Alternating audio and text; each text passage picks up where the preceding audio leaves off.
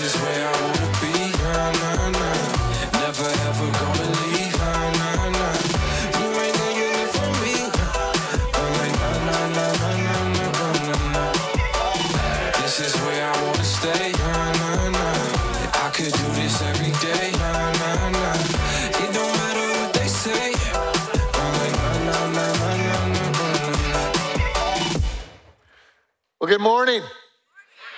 It's good to see you, and I want to welcome those of you who are joining us right now from an offsite campus, on the internet, at home, wherever you happen to be. I'm glad to be here. I have been watching online mostly the last couple of weeks, and wow, what amazing messages the last couple of weeks. And so I'm hoping this isn't a downer with me. So I'm a little nervous about that. So I need audience participation, and let me know what you think, all right? Well, listen, we're in a series, and the series is, what does God say about blank? And you send in questions. And my assignment today is, what does God say about life? And here's what I'd like to do as we begin. I'm going to list some categories, and I want you to think about kind of where you sit. Where are you? And just do a mental note of, okay, that's kind of where I am. So if we were going to look at the congregation here and just kind of segment it or give labels. I don't like labels, but I'm going to give you some labels today. Some of us, there's a small slice that are pro-life activists. That's what you would call yourself. You participate in pro-life marches. You may have picketed an abortion clinic. You support a crisis pregnancy center. And it definitely impacts how you vote, pro-life activists. Some of us would say, well, I'm not an activist, but I would be a pro-life supporter. In other words, don't really march or picket, but I believe that life begins in the womb. God creates babies, and it definitely impacts the way that I vote. Another group of people, slice, would be what I call pro-life but. Pro-life but. And you would say, you know, I believe that life begins in the womb. I'm pro-life in that sense.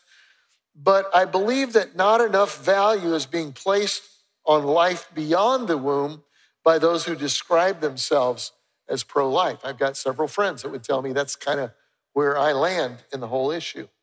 And then there would be pro-choice supporters. And you may believe that life begins in the womb, but you're not sure when. You know, is it at conception? Is it when there's a heartbeat? Is it at what's called viability, when that child could live outside the womb? And you believe that it is a woman's right to choose whether or not to terminate a pregnancy, and you're certainly uncomfortable with an older white guy telling you what to do with your body, okay? And I get it. And then there are some who would be pro-choice activists. You definitely believe it's a woman's right to choose.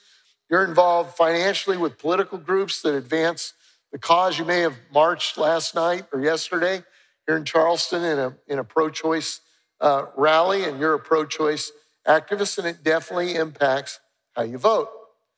And then there's another group of people here, and that's those of you who have had an abortion. Maybe you're a female that you had an abortion. Maybe you're a male that you were involved in at one point in your life. And you're hoping that I won't pick the scab on wounds that go deep into your soul. And you, frankly, are the ones that I'm most concerned with today. Now, this topic is going to get a lot of airplay in the next few weeks and months. Why? Well, there's laws that are changing. States like South Carolina, Mississippi, and Texas are creating new laws that restrict abortion and protect the life of the unborn. And I want to talk to you about that in just a minute. This is kind of a teaching point. I'm not a lawyer. I know lawyers. I like lawyers, and I read John Grisham. How does that qualify me? All right. So the Texas law, which is pretty controversial right now, I don't think, this is just my personal opinion. I'm going off, this isn't God, this is Greg. I don't think it's a good law. I don't think it'll last or stand. I don't particularly think it does what it needs to do. Now, here's why I say that. Because as we talk about this topic or any other topic for that matter, you don't have to agree with every strategy in order to be pro-life, okay? I'll come out, I'm pro-life, all right? I think most of you knew that. You don't have to agree with every strategy. Like, I'm pro-Denver Broncos, all right? They're gonna play today, and I'm hoping that they just destroy Baltimore. That's just kind of how it is. But I am not pro every strategy that the Denver Broncos do. Does that make sense? Because we have this feeling, especially in our culture today, either you're in or you're out. Either you believe with me or you believe against me. And I don't believe that. I believe that on many issues, whether it's how we take care of the poor. I believe we have a responsibility to take care of the poor. You don't have to agree with every strategy that's along that line, or immigration or anything else. Here's something I think I'm learning as a long-term pastor here. You need to understand, before I started Seacoast, I'd spent about 15 minutes at Northwood Assembly. Actually, it's about a year. And that's the only time I'd spent in a large church. Never been in a mega church, always been in small churches. And then this church began to grow, okay? Began to grow. And I don't know what to do. I mean, I know how to preach the word. I know how to relate to people, but I'm not sure that I knew how to, manage a growing large church and some of the things that you have to do on that. And so I got some business guys around me to help me. Now, how many of you know that when you make a decision, that oftentimes there are unintended consequences? You ever experienced that? You think you made the right choice, but there are unintended consequences of that choice. Well, one guy taught me one time, he said, if you'll ask the question, and then what? It will help. Okay, so we make this change, and then what happens? Okay, we think through that. And they said, ask it 7 layers deep. Now that's strong. But if you'll go that far with it, you will probably have a good idea of where the unintended consequences are. So I'm just saying that to say, we don't have to agree on everything, that's for sure. But even if you kind of fall in one category, you don't have to agree with every strategy that category has. Now, the Supreme Court is going to take a fresh look at Roe v. Wade, which is going to make this topic top profile very, very, very, very soon. Roe v. Wade was a decision made by the Supreme Court in January 1973 that reshaped American politics. And if it's repealed, as some think it will again reshape American politics. I'd urge the politicians among us, think about that. What then? So what happens then? What happens then? What happens then? Because it's going to reshape the politics as we know it. Now, let me give you my journey just a little bit. Some of you weren't alive in 1973. That makes me feel really, really old. But I was. In 1973, I was a senior in high school. I graduated in 1974. And then I went to college at a Bible college in 1974. And since the whole Roe versus Wade thing was big at that time, one of our college professors had us write a paper in Bible school on, why we don't agree with Roe v. Wade. Well, I wrote a paper on pro-choice. It wasn't called pro-choice at the time, but why I thought it was a good idea, which may be one of the reasons I got kicked out of a Bible school within just a few months, okay? I'm just being real. I'm 19 years old. I knew everything. And I laid it out and all of that. Now, over time, as I studied the issue, my decisions or kind of allegiance changed on that whole thing. There came a point where I actually was a pro-life activist. I mean, I marched in rallies and I probably picketed an abortion clinic or two and may have come close to getting arrested. I didn't blow anything up, okay? But in the 1990s, when this issue began to be weaponized by political parties for the purpose of power, I kind of opted out and said, I know what I believe, but I'm not going to be a poster child for, where that is. And you can agree with that or not agree with that. I'm just being real with you. I'm just telling you, I'm not going to lend my God-given influence. I'm going to be very careful about lending God-given influence. I know that there needs to be political solutions. I understand that. But this is so that you know kind of where I come from. Now, here's the good news.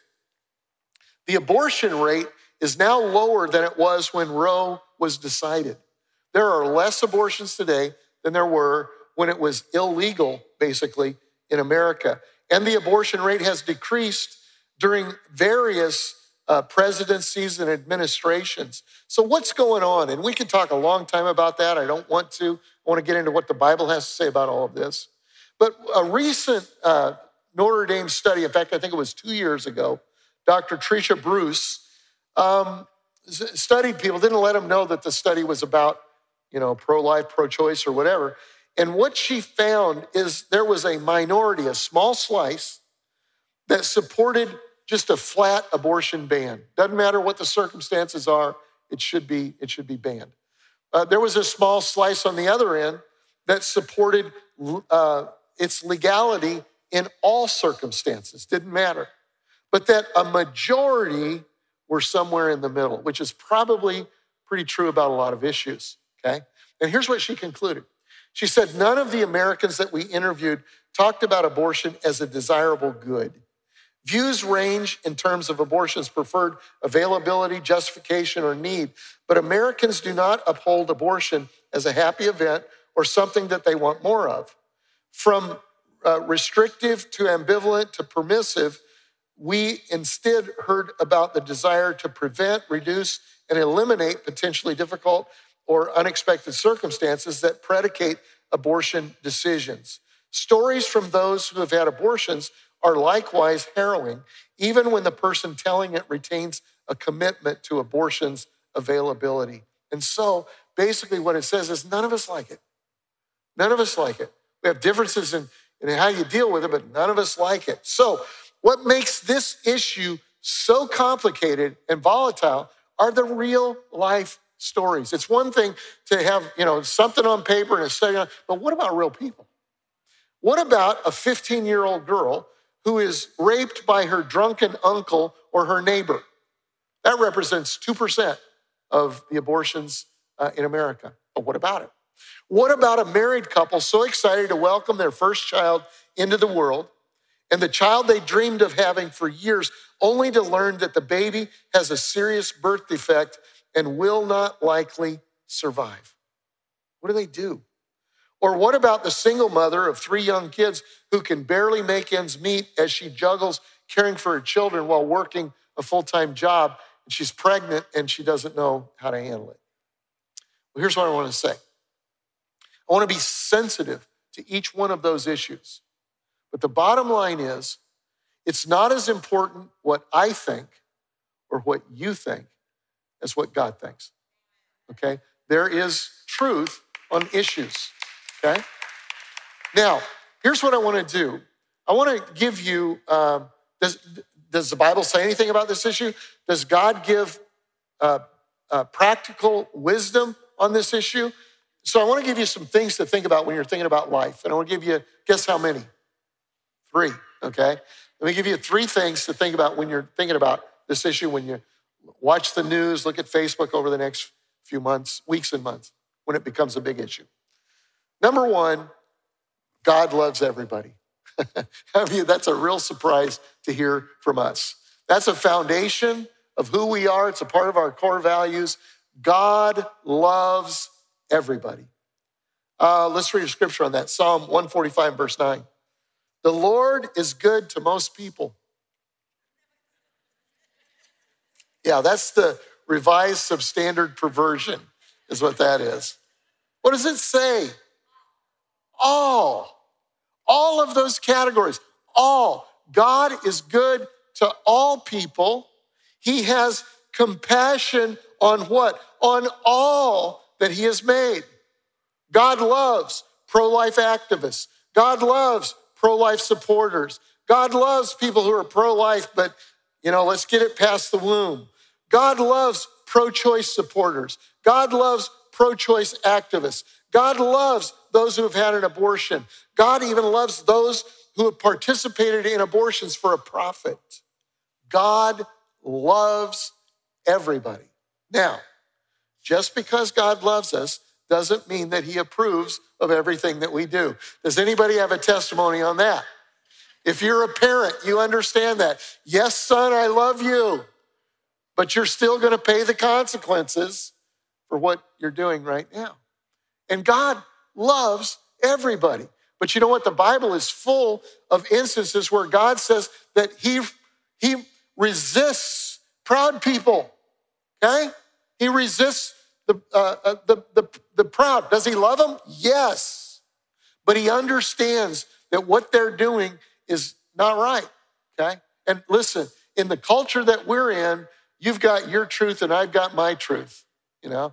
Well, that's not, there is a truth. And your truth needs to be connected to the foundational truth of the universe, or else your truth will flow back and forth and won't be a stable foundation. And so God resists the proud. If you've heard me preach one message or you've heard me preach 100, I've said this several times. I do not want God on the other team, okay? I don't want God resisting me. How many of you don't want the God of the universe resisting you, okay? So some things, while God loves us, he disciplines us, and not everything is good, even though we might think it does. God frustrates the purposes of evildoers. You know, sometimes we feel like because of the microwave culture that we're in, and we want a conclusion to every television show by 60 minutes, that all the issues are going to be wrapped up in a short amount of time. And just because God hasn't dealt with some evildoers, maybe in your life or whatever, doesn't mean that he won't. God deals in seconds, minutes, hours, days, weeks, months, decades, and generations, okay? And God deals with evildoers. Now, Romans 2 in verse 4 says, don't you see how wonderfully and kind and tolerant and patient God is with you? This is how God deals with people. Does this mean nothing to you? Can't you see that his kindness is intended to turn you from your sin? You know, when somebody sins against me, somebody betrays me, or at least I feel like it's a betrayal, I know that I can't be bitter. And so I love the scripture where Peter says, I think it's in 1 Peter 2 or 2 Peter 2, he says that his pattern was Jesus, who, while he was still on the cross, he didn't revile the people that did it, but he said he trusted himself to him who judges justly. So I'm learning that even if I'm betrayed in an issue or somebody sins against me, that I cannot afford a root of bitterness. And so I'm going to trust myself to God who judges justly, but I do want God to take a piece of flesh for me, if he would. Is there anybody else here kind of feels that way?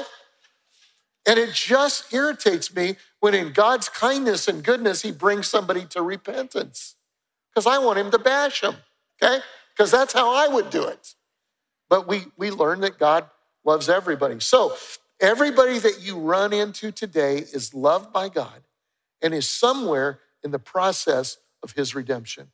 And you need to understand that, okay? Here's the second thing, is that God himself chooses when life begins. God chooses when life begins. For you created my inmost being. You knit me together in my mother's womb. I praise you because I am fearfully and wonderfully made. Your works are wonderful, and I know that full well. My frame was not hidden from you when I was made in the secret place. You know, this is such an amazing scripture.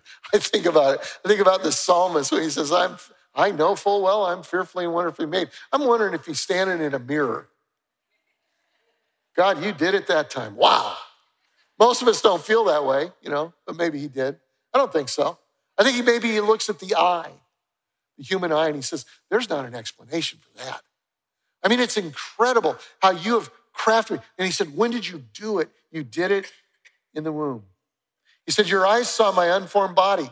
All the days ordained for me were written in your book before one of them came to be. How precious to me are your thoughts, God. How vast is the sum of them. Just an amazing scripture. Apparently, God was and is very active in pregnancy. One study showed that in the womb, a child receives a unique DNA coding. Immediately, a unique DNA coding. A child that is barely perceptible by human eye contains more information in that DNA coding than 50 sets of the physical 33-volume set of Encyclopedia Britannica. I must explain that so you will understand. Some of you have no idea what Encyclopedia Britannica 33 set is. Think Wikipedia on paper, okay? How many of you, before the internet, you or your family or somebody had a set of Britannica encyclopedias? Yeah, you had them. Here's the problem. They were wonderful for doing reports or something, but here's the problem, is the minute they come out, they're obsolete because there's new stuff. Here's the point. The full Encyclopedia Britannica is 33 volumes. And what this study is saying is that you take 33 times 50, and that's how much DNA is encoded in a child. It's just no wonder the scripture says that we are fearfully and wonderfully made. Now, times have changed in a lot of ways on how we give birth to kids. You said, well, it's been basically the same way forever. Yeah, but kind of how we experience it. When I was born, they didn't let daddies into the operating room, into the birthing room, we call it now, okay? In that situation, it was mom and maybe a few nurses and a doctor, and the dad sat out in the foyer, right?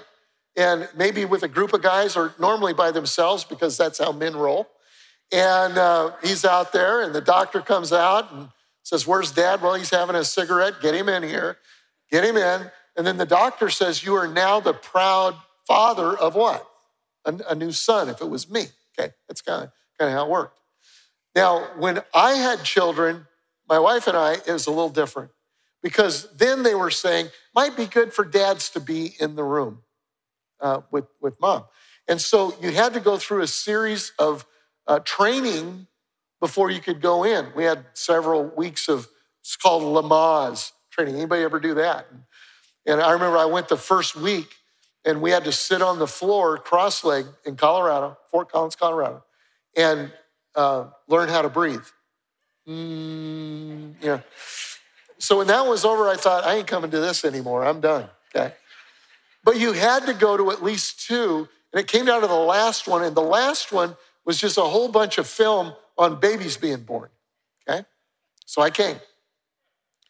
I remember driving out of that clinic out into the main traffic and looking over at Debbie as if it was yesterday and saying, you know, I'm not sure that I can do this. And I remember her looking at me saying, I'm not sure I can do this either, but I don't have a choice and neither do you. And then when Joshua was born, our second child, it was a little difficult. He has a pretty good sized head. And it's just kept getting bigger, especially, yeah. But anyway, so we're about halfway through and I'm not feeling so well. And so I excuse myself and slip out to a bathroom. And Debbie looks around, doesn't see me, and she says to the nurse, where's Greg? And the nurse said, well, Greg's not feeling so well. And she said, well, I'm not feeling so well myself. Somebody go get him and get him back in here. Okay? Now let's fast forward to my grandkids. Man, technology has changed to such a degree that there is a crisis pregnancy center here in town that allows us to do this graciously. But when there's going to be a heartbeat or you can tell the sex of the child, the Surratts all go together. I can remember one of my daughters was on the front row in the last service. She was doing this. About 15 of us crammed into this room. She's laying up on a table. A nurse is kind of running a thing around. There's blips on the screen, and we start cheering when we hear heartbeats, you know. And we see what sex the child is. Times have changed. But you know, the beating heart of an unborn child isn't valuable because its parents and grandparents love it and want to bring it into this world. It has independent value. It is the heart of a small person, fearfully and wonderfully made and created in the image of God.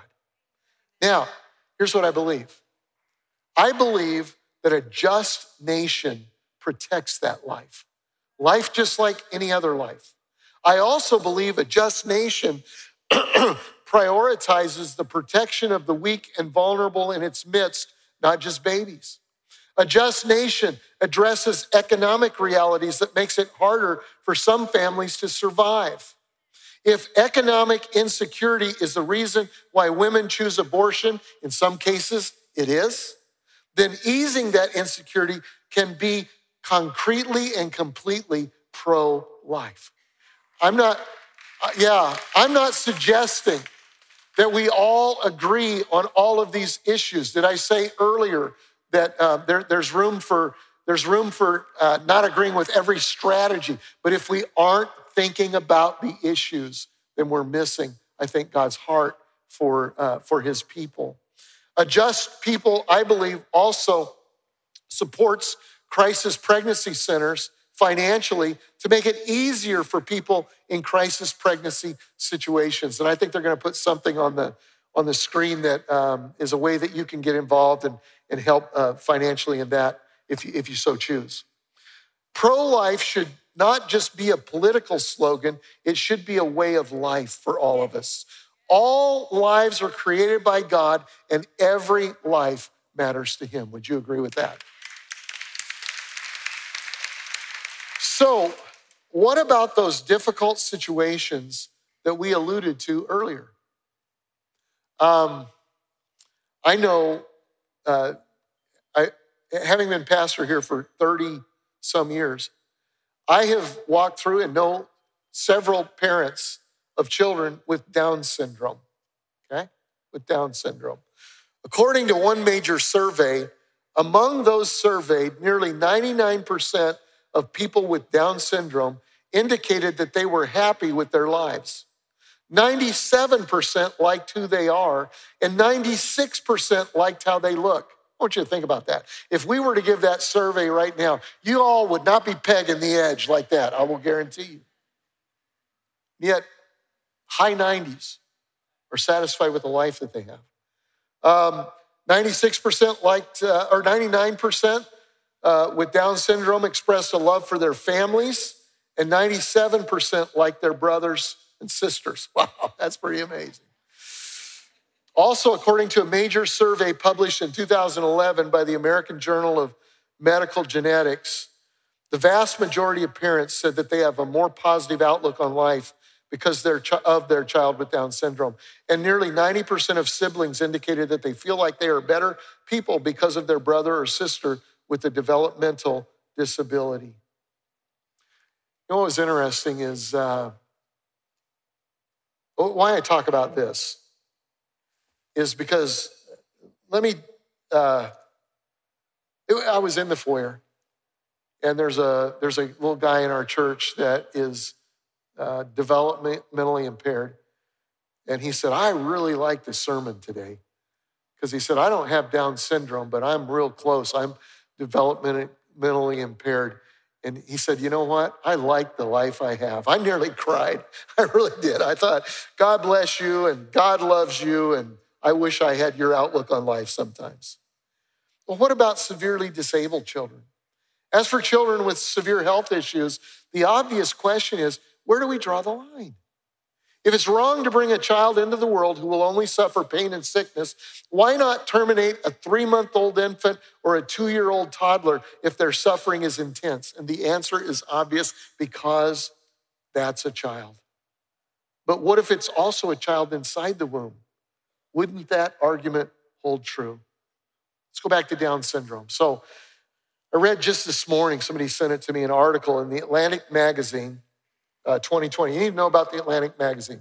The Atlantic magazine is not a bastion of conservative thought.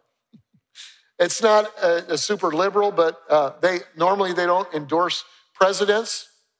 They did Abraham Lincoln, that's how old it is.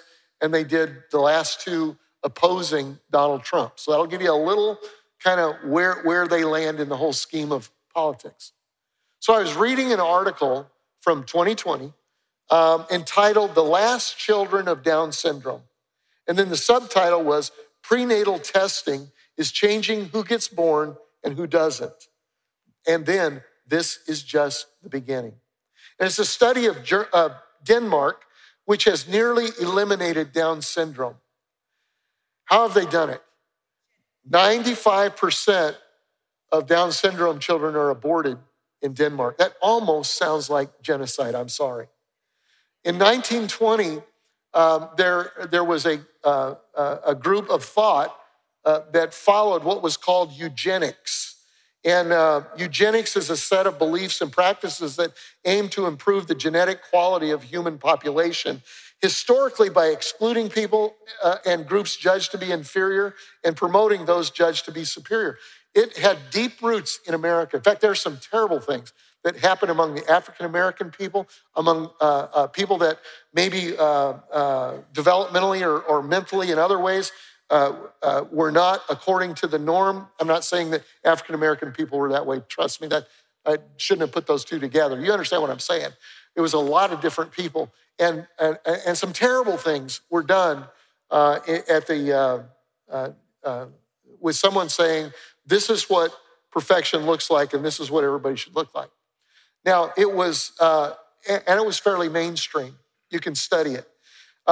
What crippled eugenics is a man named Adolf Hitler who took it to the nth degree. And in the Nazi camps, trying to create a superior race, eliminated anyone who wasn't what they thought was up to standards. And so not much was talked about eugenics. In the 1950s, in Denmark, it became a conversation about cost versus benefit analysis.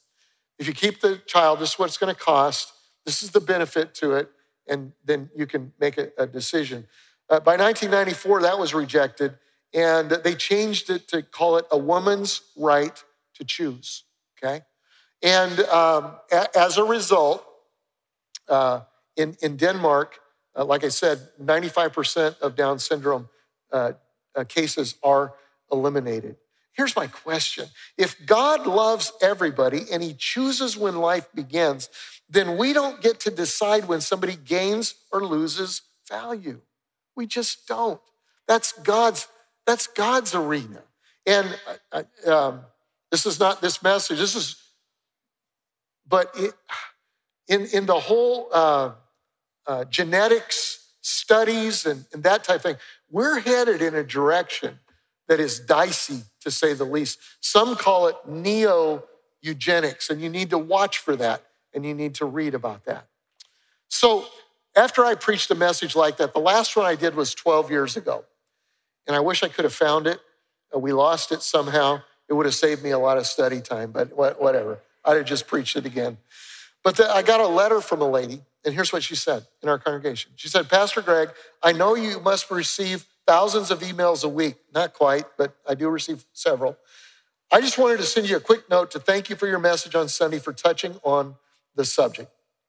I learned a few years ago that I was scheduled abortion, and it forever changed my heart and mind on the issue.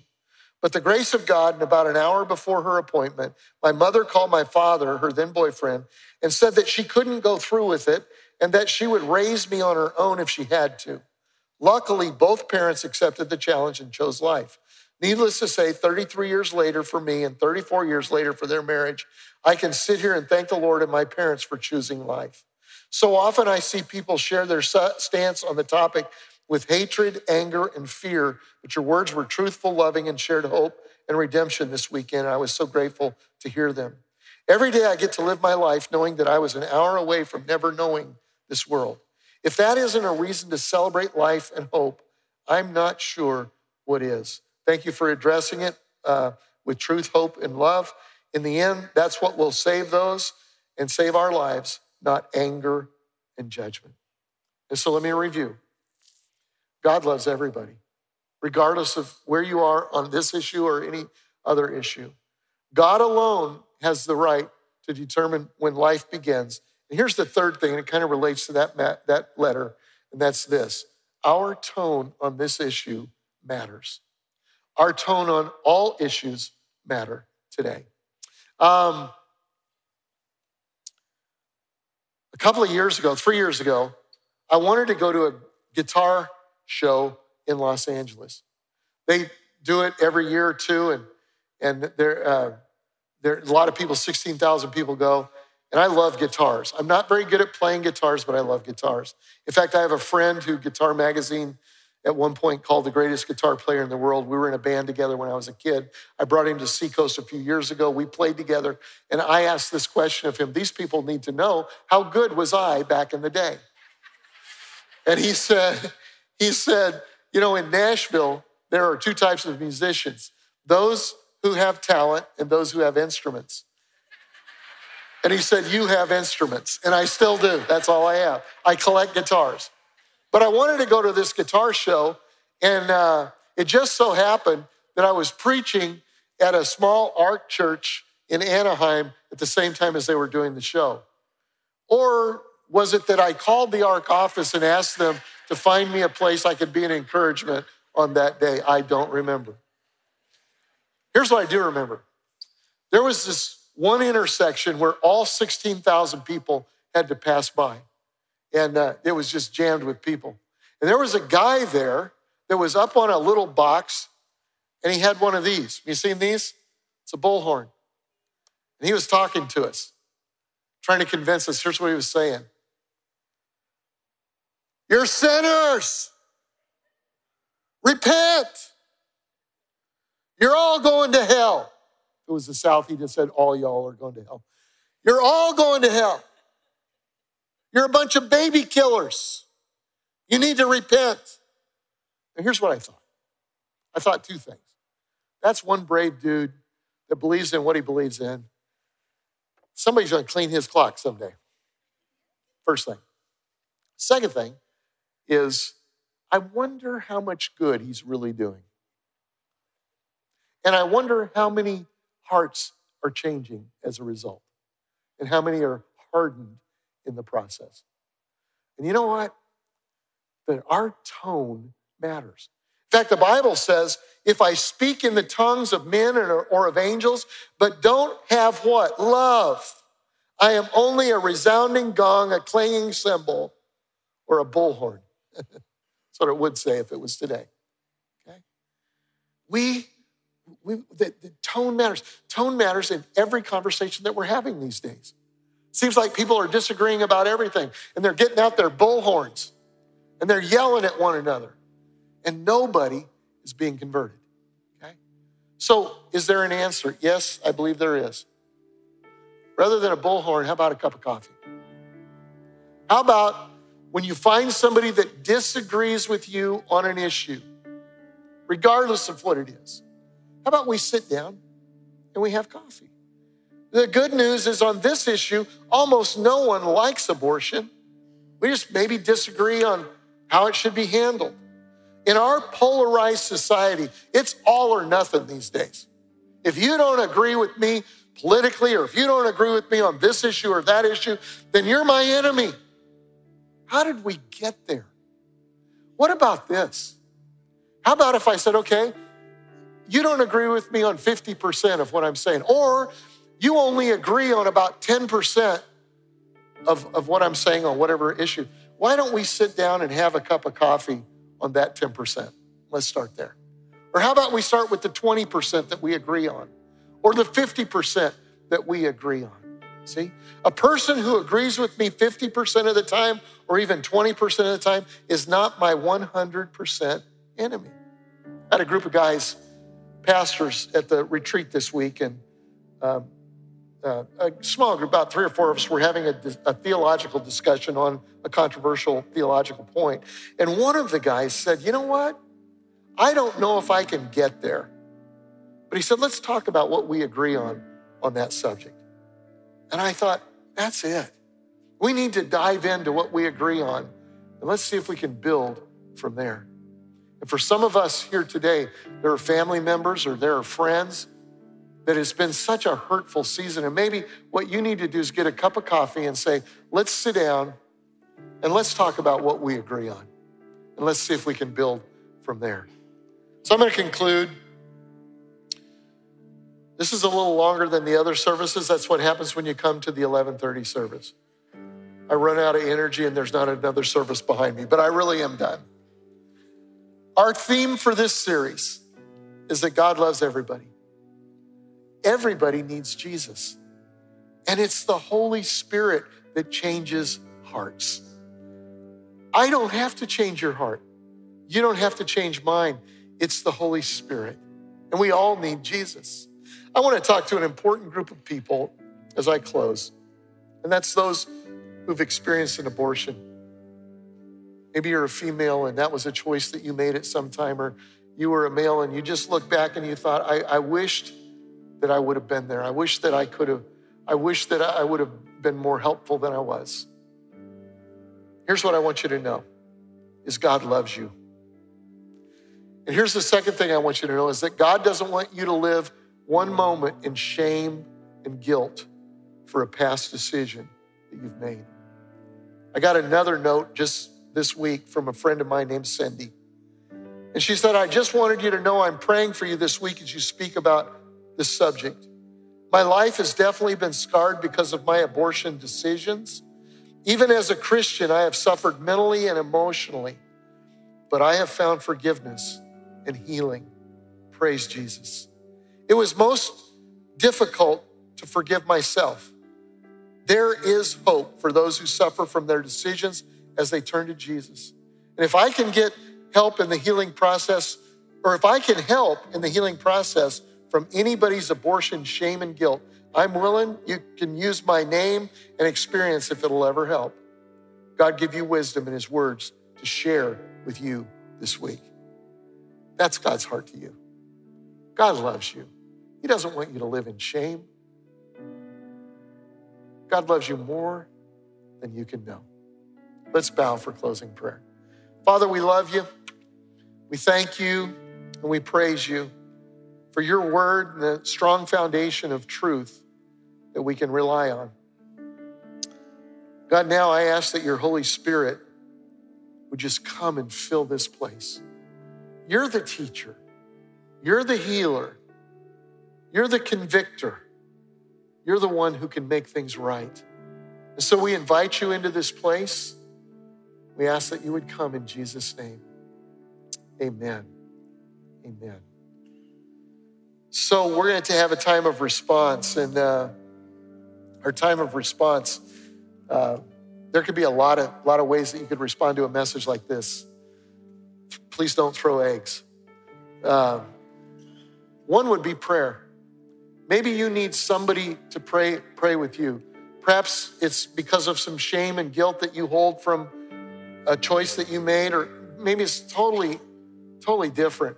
People are healed here every week as people, as we look to God for healing. Maybe there's a body or emotion or something that you really need to take to the Lord. We have people who would love to lend you their faith, okay? You say, well, what will everybody think? Who cares? When God is in the house, anything can happen. And that's what we believe, and that's what we know. And so there'll be prayer teams around. Also, some of us need to go to the cross and just ask God to help us change our tone. You know, maybe in a conversation with friends or coworkers or fellow church members or whatever, your tone just isn't quite what it should be. Mine gets out of tune every once in a while. I'm probably the only one in the building that happens to. But maybe you need to go to the Lord and just repent about your tone in some conversations. Or maybe there's another area of sin that you need to repent of. You can just go to the cross and do that. We've got candles where you can pray for a friend or a family member. We're going to receive communion together, re-emphasizing and reminding ourselves that we all need Jesus. We all need Jesus.